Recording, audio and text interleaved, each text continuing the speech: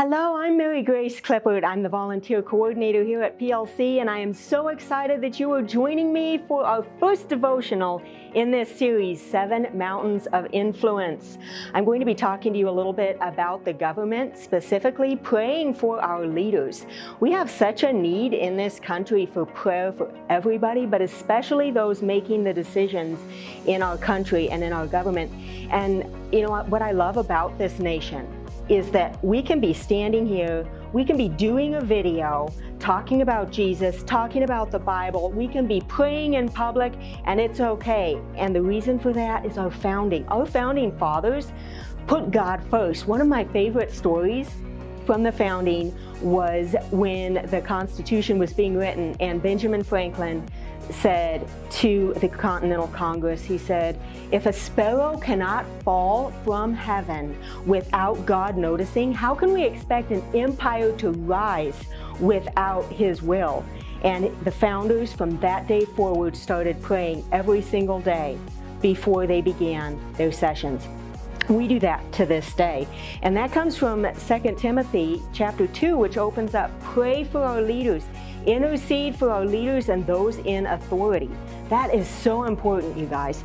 Many of you know that I spent many years in the government, and I can tell you what an impact it made when I would see prayer warriors in the hallways, touching the walls of the Capitol, singing in the gallery, praying over leaders. When I saw them rallying on the West Steps, praying for our nation and our state, or when they came to our office and they took the time out of their day to lay hands on us and pray for us. I wish that happened more often. We need prayer so badly in this country.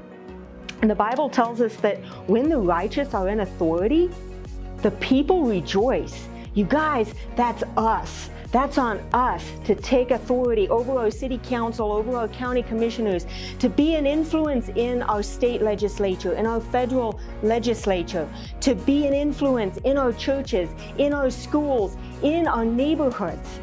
That's on us, and that is the beauty of this country and what God has given to us.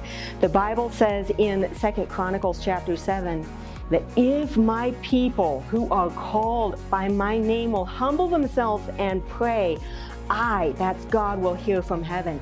God is waiting for us to pray. God is listening for us to pray for our judicial system, for us to pray for our executive leaders, for us to pray for the leaders that make decisions in our day-to-day lives, and for us to step up into His will as Christians. Some of us are called to run for office. Some of us are called to pray at the state capitol. Some of us are called to be mothers and fathers, to be good sisters and brothers, but we are all called to be a light in our culture.